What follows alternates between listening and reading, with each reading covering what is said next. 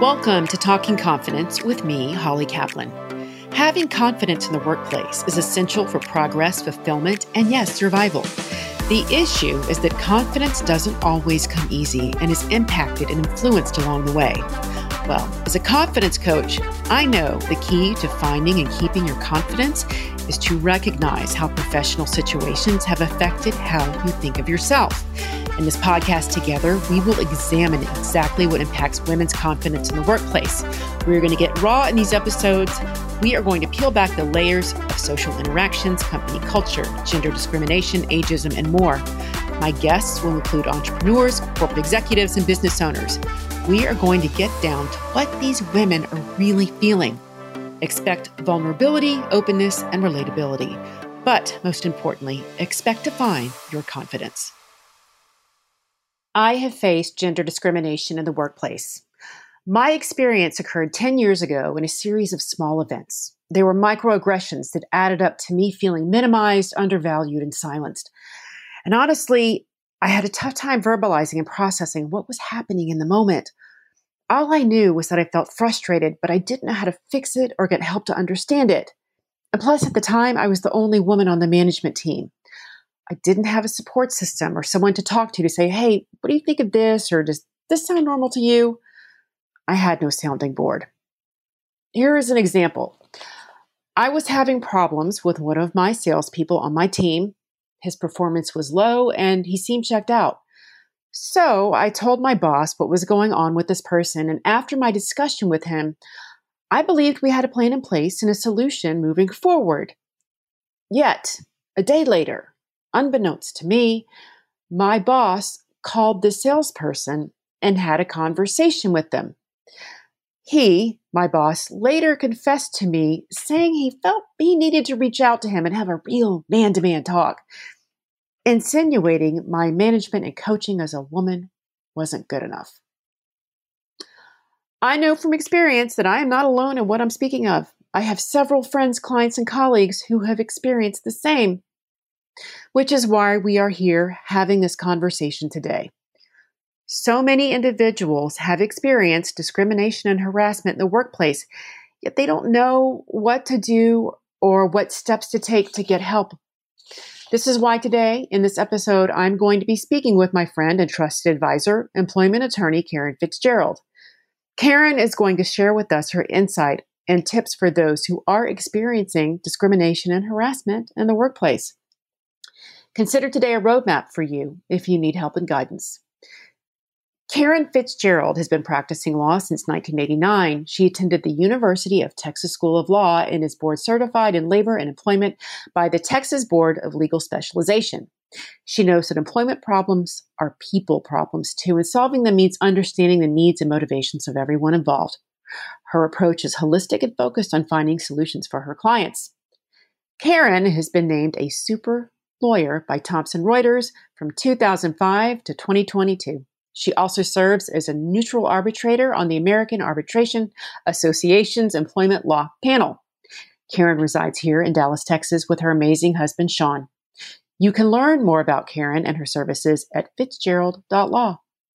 Be sure to listen through to the end of this episode so you can hear my parting tips on how to handle discrimination and harassment in your workplace. Karen, thank you so much for joining me today. I'm so glad you're here. This is a topic that is near and dear to my heart. Well, thanks for having me. I'm looking forward to it.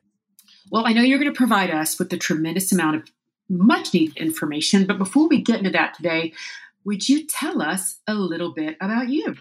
Sure. My name is Karen Fitzgerald, and I'm the owner of Fitzgerald Law, and I'm an employment law attorney, and I specialize in representing individuals. So people who are having problems at work, that's what I do. I'm board certified in labor and employment law, and I just absolutely love what I get to do every day. I know. I can tell you're very passionate about what you're doing with your career, and I love it because, girl, we need you. We need you. So thank you. And just so our listeners know, Karen is from Baton Rouge, just like I am. And I always got to give props to other Louisiana, people, because we both appreciate the same things. And we're both here in Dallas now. So Okay, Karen, let's get started because I know we have a lot to cover today. So I'm just going to start with this very simple first question. When your potential clients contact you for help with handling discrimination in the workplace, do you find that they have any idea what to expect from a legal perspective and process? Do they know? No. The short answer is no. Most people have a little bit of understanding about employment laws, kind of what they've heard, little snippets they've read on the internet. But what they don't understand is the employment laws give us actually far less protection in the workplace than they think. And so they really don't know anything about that. And then they also don't understand what we call the administrative process, the process where we have to file a charge of discrimination with the EEOC or Texas Workforce Commission, and things you have to do before you can even file a lawsuit alleging employment discrimination. So most people just have no idea how that process works. I agree with you. And I've kind of found in my experience that a lot of people just quit before they get started. They give up. They give up because it seems like it's too hard to do. Well, it's overwhelming. Mm-hmm. And if you get on the internet and you start researching, you get lost quickly because you find lots of contradictory information. And so it can be completely overwhelming. And often it's just easier to say, you know what, I'll just move on and put this behind me. I think that happens all the time. I think that feels like it's the simplest choice at the moment. So I appreciate you telling us the best way to handle this today, because it's going to give people a lot of clarity. Okay, I love this question because a lot of women and men face gender discrimination in the workplace. How do they know when it's time to call you? You know, Holly, that is such a great question. And I really was thinking about it because it's hard to know. But, you know, one of the times, obviously for people who've been fired, that's an easy time to think, hey, maybe I need to talk to a lawyer and find out if something's wrong here. But for people who are still working at a company and they feel like there's discrimination or retaliation happening, they don't know, and they don't know where to turn. And so kind of the easy answer is when they feel like they have no place else to turn, or honestly, if people find themselves turning to medication to get through the day, if you are having to go on anxiety medicines or antidepressants just to continue to work in your job, that may be a sign that maybe you need to talk to a lawyer about what's going on in the workplace. The thing that I always tell people is reach out sooner rather than later, because what most people don't know is you have a really short period of time to protect your rights. To protect your rights under state law, you're going to need to file a charge of discrimination within 180 days of whatever bad act we think happened to you. For federal law, you've got 300 days, and that's not that much time. So if people sit and wait, they can lose their rights. It's really not, and I'm glad that you said that, because things happen over time. There's usually an accumulation of events, social interactions, what have you. So let's just reiterate, it's 180 days from the event. And then you said federally it's 300. Right. So and that differs from state to state. So I'm talking about Texas. Right. But what if something bad has happened, you got fired, you didn't get a raise, something bad has happened, and you think, hey, that may be discriminatory. If you want to sue possibly under state law, you need to have filed a formal charge within 180 days. If you want to sue under federal law, you've got to get that charge on file within 300 days. Or, for example, like you don't get a raise and you think you're discriminated against on pay. You've got to know you need to take action soon. And most people just don't know that. No, they don't. They sit and they wait and they kind of blame themselves, and then they hope things get better, and they go to the office one day and things are okay. And then they go the next day and they're still jacked up. Right. Absolutely. And the situation never completely dissolves. And then they're kind of stuck with it. And they're like, well, what now? Right. And then when they come to me and I have to say, gee, I'm so sorry. If only you'd come to me 3 months ago, I might have been able to help you. But right now that I'm out of options. Okay. I appreciate you sharing that with us, because you have to have a sense of urgency in this situation. And I also appreciate what you said about meds. This is so true. I cannot tell you how many women I know that are on anti-anxiety meds because of their workplace environment. Right. It's very common. So instead of addressing issues, would rather medicate and go, oh, I'm not going to let this bother me. I'm going to keep going. I'm not going to let that bother me either. I'm going to take drugs and keep going. Probably not the healthiest way. No, and life is way too short to be unhappy in your job. And if you are so unhappy in your job that that's what you're having to do to make it work, you do need to take a hard look at what's going on there that causes that. I agree with you. And so many of us do it. So that's a big health check, Miss Karen, right there. So, this is what I want to get into next, because this is what the takeaway is really going to be about today for our listeners. When they know it's time to call you, let's talk about the top tips for those in this situation. What do we do, and what do we need to know? Right. Okay. So my first kind of thing is just know that you're not imagining things. Listen to your instincts and trust your instincts. And if your instincts are telling you something is off and it doesn't feel right, that's because it probably is true. And so don't be afraid to check it out. I always use the analogy of, if you see a growth on your skin, you may go to the dermatologist and he may say that's a freckle, or he may say, nope, that's skin cancer. But you need to go check it out to make sure. So trust your instincts and know that you generally are not imagining things. And so my second tip kind of is be big and be loud. People need to complain. And I always say complain early and complain often. And the paradox here, Holly, is I know that everybody is afraid of being retaliated against, right? Mm-hmm. People are deadly afraid to go to HR or to complain to their managers because they know bad things are going to happen. They're going to be retaliated against. But here's the irony, and here's the paradox.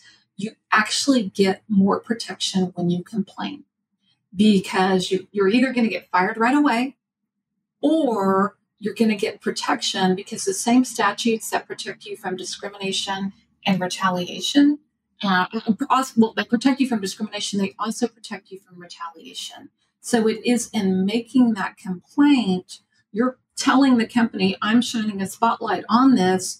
And now if you do something bad to me, I might have another claim against you. So that's one of those paradoxes. And I'm sure, Holly, in what you do, you see it all the time. People are so afraid of retaliation. Mm-hmm. They are. They don't want to lose their jobs. But if I speak up or say something, it's going to be disruptive, and I don't want to hurt anyone's feelings. I don't want to get in trouble. I like my job. So they put up with this shit, basically. Right. But if something is happening that is not right and is not legal, you need to notify your company and you need to give them the chance to fix it. Again, all of these companies out there promise protection from retaliation. We know the world is not perfect. Retaliation happens every day. Mm-hmm. But if you have complained, and if you use, and we'll talk, another one of my tips is like the magic words. If you have complained and you've used the right words to make it clear to your employer that you're engaging in what the law calls protected activity, then you actually can get some protection from retaliation. But man, getting over that fear, the hurdle and the fear, it's very, very hard for people to do. Yeah, it is. Yeah, it is, especially with women who typically don't like to speak up about it. Right. We're getting better. We're helping support each other through it. But I think you're right about that. Right. Yeah. So my third tip is kind of when you complain, you've got to figure out who do you need to complain to and how you go about it. And so you want to be organized. I always tell people when you complain big, because what needs to happen is not just HR, but the manager who's the problem needs to know that you're complaining about them. And again, I know that is super scary, and people are probably listening out there going, are you crazy? Yeah. Are you crazy? And I understand it. But again, that's where that paradox is, because what often happens is you think something bad is happening. You go file a complaint with HR. 6 months later, there's a reorg at the company. And guess what? You're let go in the reorg. And then you sue for retaliation and they say, oh, but this person over here didn't know that you complained. They made the decision to lay you off and they had no idea you went to HR and engaged in protected conduct. And so you need to make sure that anybody in the chain of command knows about it. And again, I know that's a scary thing to do. The other thing, and I think you and I talked about, Holly, the importance of organization and getting your evidence. Get your evidence. And, one thing that people do, and I caution them against, is they will forward emails to their personal email address. And you need to be careful about that because you might be violating a company policy in doing that. But print out emails. If you can print them out and take them home, just know that your company can track your digital activity. Screenshots. If there's questionable emails or questionable things, you can take screenshots. You just have to be prepared for the worst and know that, if I get terminated, I'm going to lose access to my system and I'm not going to be able to get copies of these documents. So like say if you do send in a complaint, print out a hard copy, take it home, keep it. Gathering the documentation that can help support your complaints is so very important because companies will ignore you and what you say, but the documents don't lie. If they see these things in an email or a report or something, they're going to take that more seriously than you. Yes, they will, because that way it's black and white, and it shows that you've been methodical and careful, right, in how you're bringing this to them. Right. But I love that. Print the emails. Go old school, y'all. Print the emails. Don't send them to yourselves, because I've seen people's careers ruined over that, actually. Well, absolutely. And the thing that, people have to remember, they usually have signed some type of confidentiality agreement with their company, or there's something in the employee handbook where they promise to protect confidential information. And so if you're forwarding a bunch of emails to your personal Gmail account or personal email account, and it has confidential company information in it, that's a real problem. So you've got to, be aware of what you're doing as you gather your evidence for whatever it's worth. And then the other thing I tell people, when people come to me, and I think you and I talked about this too, Holly, when people come to me, there are two things that I need to help me figure out what's going on. The first is a timeline, and the second is what I call the cast of characters. Go ahead. That's great. I love that description. Go ahead. Sorry. Yeah. So the cast of characters is I need a list of the key players. I need their first name. I need their last name. I need their job title. And I need some understanding of where they fit in the picture. Because what you got to remember is if you hire a lawyer and you go to the lawyer, you've been living this for months, if not years. You know who the key players are. You know how your company's organized. But it's going to take your lawyer a little bit of time to figure out who's who, what's what, where does this piece of the puzzle fit into the grand picture. So cast of characters is key. And then a timeline and chronological order is also key. And I emphasize chronological order because this is not Outlander and we're not doing time travel. And I see a shocking number of timelines that go back and forth in time. And so you've got to really sit down and think through what's happening to you and get organized and put it in chronological order so that your lawyer or whoever you're talking to can see, hey, here's what happened and here's how it started. Because like you said, Holly, this starts and it grows over time. It's rarely just one event. It's usually a continuum of things, and it may be small things that gradually build, and then become a much larger problem. The other thing that is so important, and this is so hard to do, particularly when you're in the middle of living this problem, is to put things together in a very factual, non-emotional way. Because if you're going to send a complaint to HR or to your company, If it reads like a novella, the company's not going to take it very seriously. But if it's very factual and very organized and the facts can't be rebutted, then they have to take it a lot more seriously. I mean, have you seen instances where you think a company's not taking someone seriously because of the emotion? Absolutely. Absolutely. It gets too much into he said, she said, I was upset. I'm like, take that out. Just be factual, bullet point it, be specific. It doesn't have to be emotional. And I think to your point, it's going to be a better process if it's presented that way. Absolutely. And I kind of view it as you want to approach it almost as if you were a journalist: who, what, when, why, where, and sometimes how. The 5 W's: who, what, when, why, where. That's what the company needs to see. Who's involved, what happened, when did it happen, where did it happen, name witnesses. I always tell my clients, be as specific as you can. Say if it's a sexual harassment complaint and something happened on a company trip, well, who are the other employees there who are witnesses? Where did it happen? If you can remember the name of the restaurant, that's much more persuasive than just saying, oh, I think it happened, on this trip in this city. If you can be very specific, those details definitely matter. And I also have clients go through several drafts and iterations, because what I've found, Holly, is as people go through this process, it gets easier and easier to remove the emotion. So the first draft may just be what I'm going to call the vomit on the page.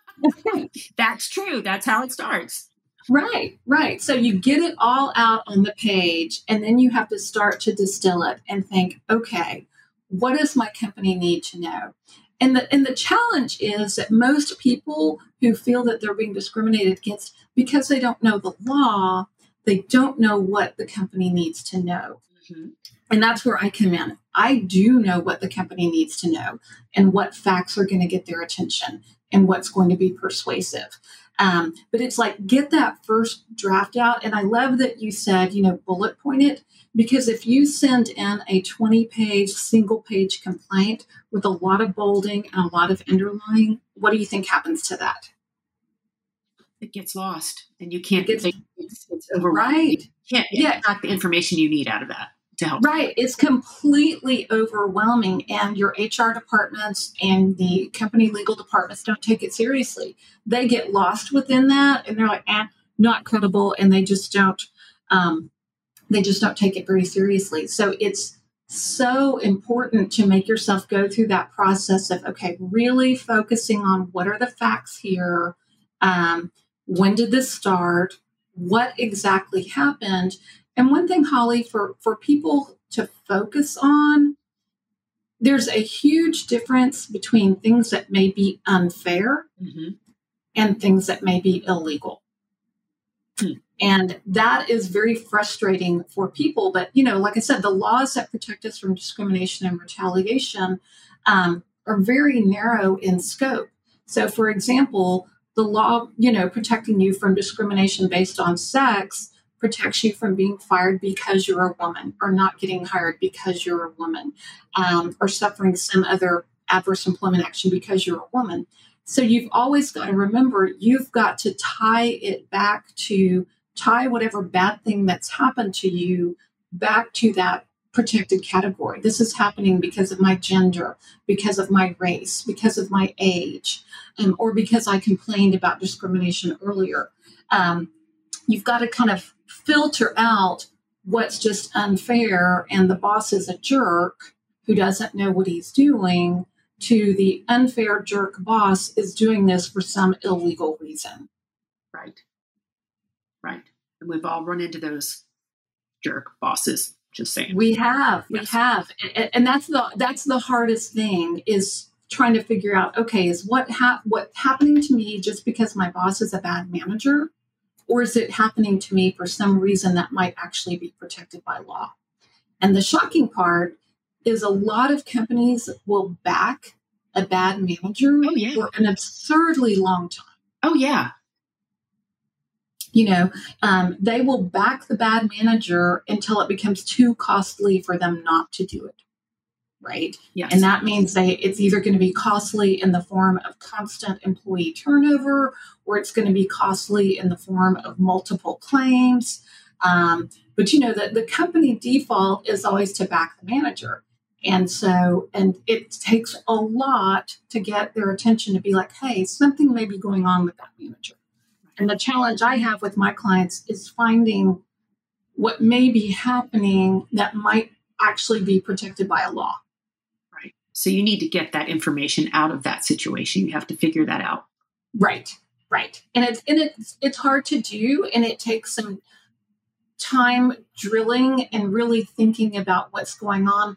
And what I always tell people is try to remember we all have a filter, right? Mm-hmm. And so if you have a manager that's particularly unpleasant, you get a filter about that manager, and then you start to view everything that manager does through that same filter. Right. And what you have to do is remove your filter and say, okay, is there an alternative way of looking at this? Is there another explanation other than he's just a jerk, or he hates me because I'm a woman, or he thinks I'm too old to do the job? You've got to think through what other explanation could there be for what he's doing. And if there really isn't another good one, then there may be a claim. And I always remind people, remember, the managers get a filter about you too. Good point. Very good point. Mm-hmm. It happens. I know. It happens every time. They see you in a certain light. So they do. They absolutely do. And sometimes it's justified, and sometimes it's not justified. And so people need to sit back and think, okay, if my manager is viewing me this way, is there something I've done that causes him or her to have that reaction to me? You have to be as brutally analytical as you have to be about your employer. You have to be that way about yourself as well. Mm-hmm. I agree with that, because it will help you with your next steps. Whether you can approach it a different way or make it better somehow, it's only going to give you more clarity, I think. Right. 100%. And so the other, my other kind of tip for people is, I always say fortune favors the brave. But remember, you don't have to go this alone. And that's where, again, I know people are reluctant to reach out to a lawyer and hire a lawyer. But I liken it to, like I said, going to the doctor. You think something is happening, you're not sure. You may go to the doctor and he's like, nope, Holly, it's just a virus, take a Tylenol, you'll be fine. Or he may say, yeah, this is a really bad illness, I'm so glad you came in. You owe it to yourself to check out what's happening. And then if you don't have a claim, you can move forward in peace and then make the decision, is this a company I still want to work for?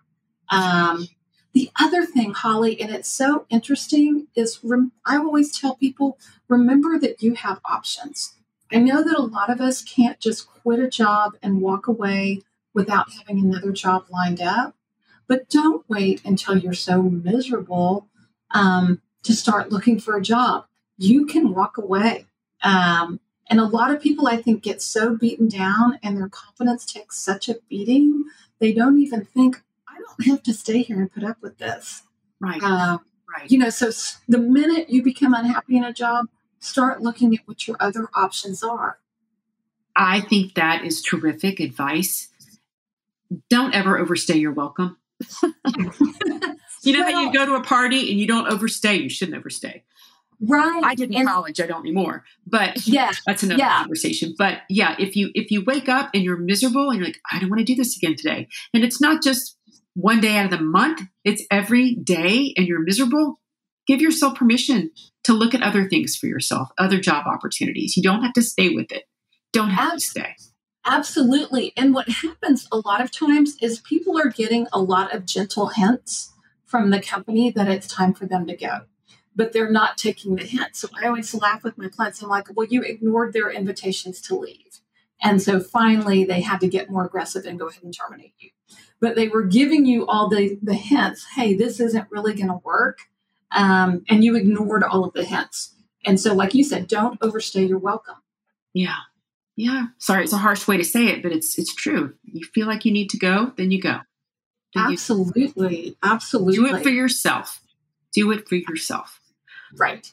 But the thing, like we said, the thing is, don't wait too long. If you do think that something is discriminatory or retaliatory, don't wait too long to look into it. And then you can make an educated decision.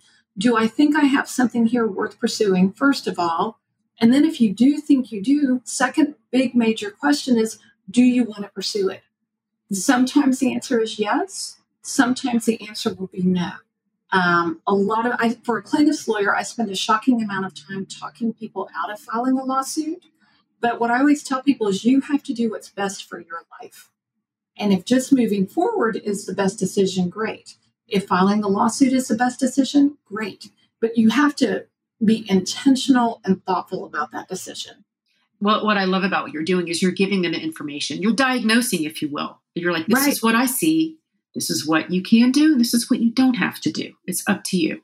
Right. But this is what we know. Right. And it's a tough decision. And it's a very personal choice. Mm-hmm. What's right for one person is not the right decision for another person. And, I don't ever want to see someone criticized for just leaving and moving on and not pursuing a claim. Because if that's the right decision for that person at that point in their life, then more power to them. Right. If it's easier for them just to walk away and start fresh somewhere else, then so be it. That's fine. Right. That's fine too. I have a couple of questions for you, but I wanted to make sure that you got to all of your tips that you wanted to share. I've got them. I hope they help. No, they do. They help tremendously, especially what they need to have when they come to you. Chronological timeline, cast of characters, which I think is hysterical. Have your 4 W's ready: who, what, when, where. Absolutely. That will make any lawyer you talk to will be overjoyed to see that information in that organized of a fashion. That organized. It makes it so much easier for us to kind of figure out what claims exist and what your options are. Yes. So I ask the listeners to pay attention to those areas that we just discussed. So if you need to talk to Karen or somebody like Karen in another state, you will be ready. I want to go back to something that you said about documentation. Because we know documentation is very important. And I think you should start it as soon as you feel like something's off. Don't wait. Like you said, at least print it out. You might not need to use it, but have it. Just have it. What about recording? And I know that the laws are different in different states, but I know people who have gone into situations knowingly that they were going to have words with somebody and would bring their cell phone and record it. Legal, not legal, good, bad, does it help or not help? So legal or not legal depends on the state that you're in and the state where the other person is. So like, for example, in Texas is a one-party consent state. One party to a recorded conversation can consent to it, and the person doing the recording can be the one consenting. But if you are talking to someone in Maryland over the phone, and Maryland is a two-party consent state, and you're recording it, then that's not legal under Maryland law. So it really depends on where both parties are. And honestly, Holly, it's one of those really tricky things. Sometimes it's counterproductive. I have found that a lot of recordings don't have what my clients tell me they have. It's like, I recorded this conversation. It's got this great stuff. And then I listen to it. I'm like, okay, no, I don't hear that at all. It doesn't have what you think. But there are other times it's the most critical evidence in the case. And without the recording, we wouldn't be able to prove, this person did make this discriminatory comment. They did use this racial slur. So it's a really tough call. Some companies have a policy against surreptitious recording, and they can fire you just for doing that. Okay. So you've got to know what your company's policies are, because you may be giving them another legitimate reason to fire you if you do that. So it's really tricky.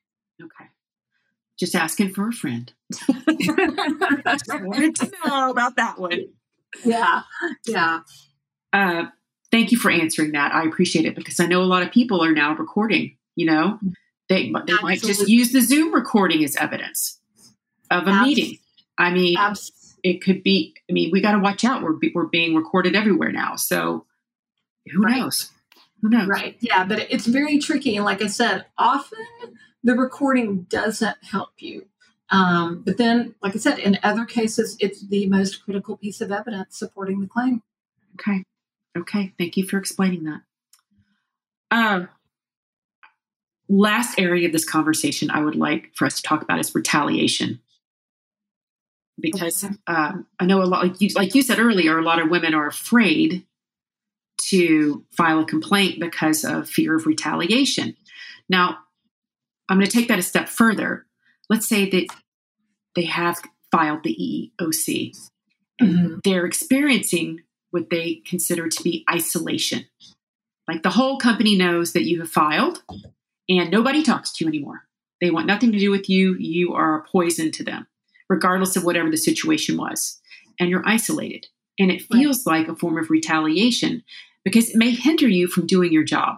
Can we talk about that a little bit? Yeah. So I'm going to ask forgiveness in advance because I'm going to have to throw out a few legal buzzwords. Okay. But to have what happens with retaliation is you are arguing, hey, I engaged in protected conduct under the law. I reported some kind of discrimination. And now I'm suffering. And the legal buzzwords are an adverse employment action. In the old days, that had to be what the law called the ultimate adverse employment action. You got fired, you didn't get hired, your pay got cut. About 15 years ago, the Supreme Court kind of changed the law on retaliation, and they realized, hey, bad things can happen to you that are short of being fired. That can be retaliation because they would discourage other people from reporting, discrimination or wrongdoing. And so the court recognizes that things short of getting fired can be retaliatory, but it's a very case-by-case basis. And the thing with people being iced out, I would always argue that that is retaliation. I may not win in court, but what you've got to focus on to get the company's attention to say, hey, this icing me out, this freezing me out, this isolating me is retaliation because it's making it hard for me to do my job. And it's making it impossible for me to perform. And then I'm going to get a bad performance review. I'm not going to get a raise. I'm going to get fired. And it's all because I'm being isolated. And so anything like that, I encourage people to go back and complain more. And again, I know people hate it, right? It's like you hate to be that kid who's always the problem. But it gets you more protection because it's like, company, I'm shining the spotlight on this and I'm not going away. And the more you do, the more I'm coming back to you and shining the spotlight on it. You're going to have to deal with me one way or the other. Here, the EEOC or in court, take a look at this. And so if somebody sees that, I would absolutely argue it's retaliatory. Know that the legal issues, that depends on what court you're in and where, but it shouldn't be happening. It is retaliation. And hopefully the company would take it seriously and do something about it. Thank you for giving me clarity on that because there are 4 women specifically that I have coached and they all filed the EEOC and they all got iced out and they felt like they were caving in on themselves and because they didn't know what to do. They thought it was retaliation, but they weren't quite sure. So I appreciate you bringing that to the forefront so people do know that is it and that there is a term for it. What you say the term was adverse employment. Adverse employment action. Perfect. Adverse employment action. So listeners know that. Adverse employment action. So, Karen, thank you so much. I feel like we could do like 2.0 of this conversation. And I have a feeling we will get to that because I know that people, when they hear this, they're going to have a lot of questions. They're going to want to talk to you.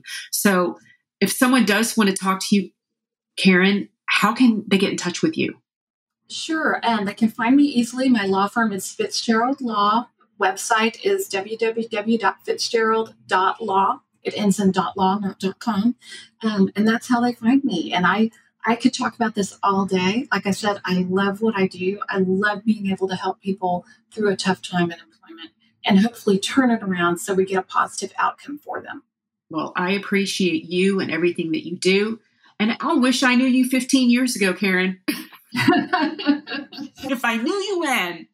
Well, yeah, So, but at least you know me now. I know you now. We can help people now. Yep. And that's the goal. So thank you so much for being with us today. And I plan on having you back soon.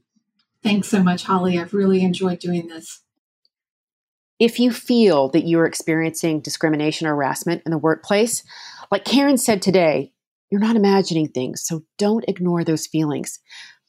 As I mentioned in the opening of this episode, I didn't know what to do about my situation, yet thanks to Karen's words today, now I know, and you do too. Here are my 2 parting tips for you today. First one is document. Document.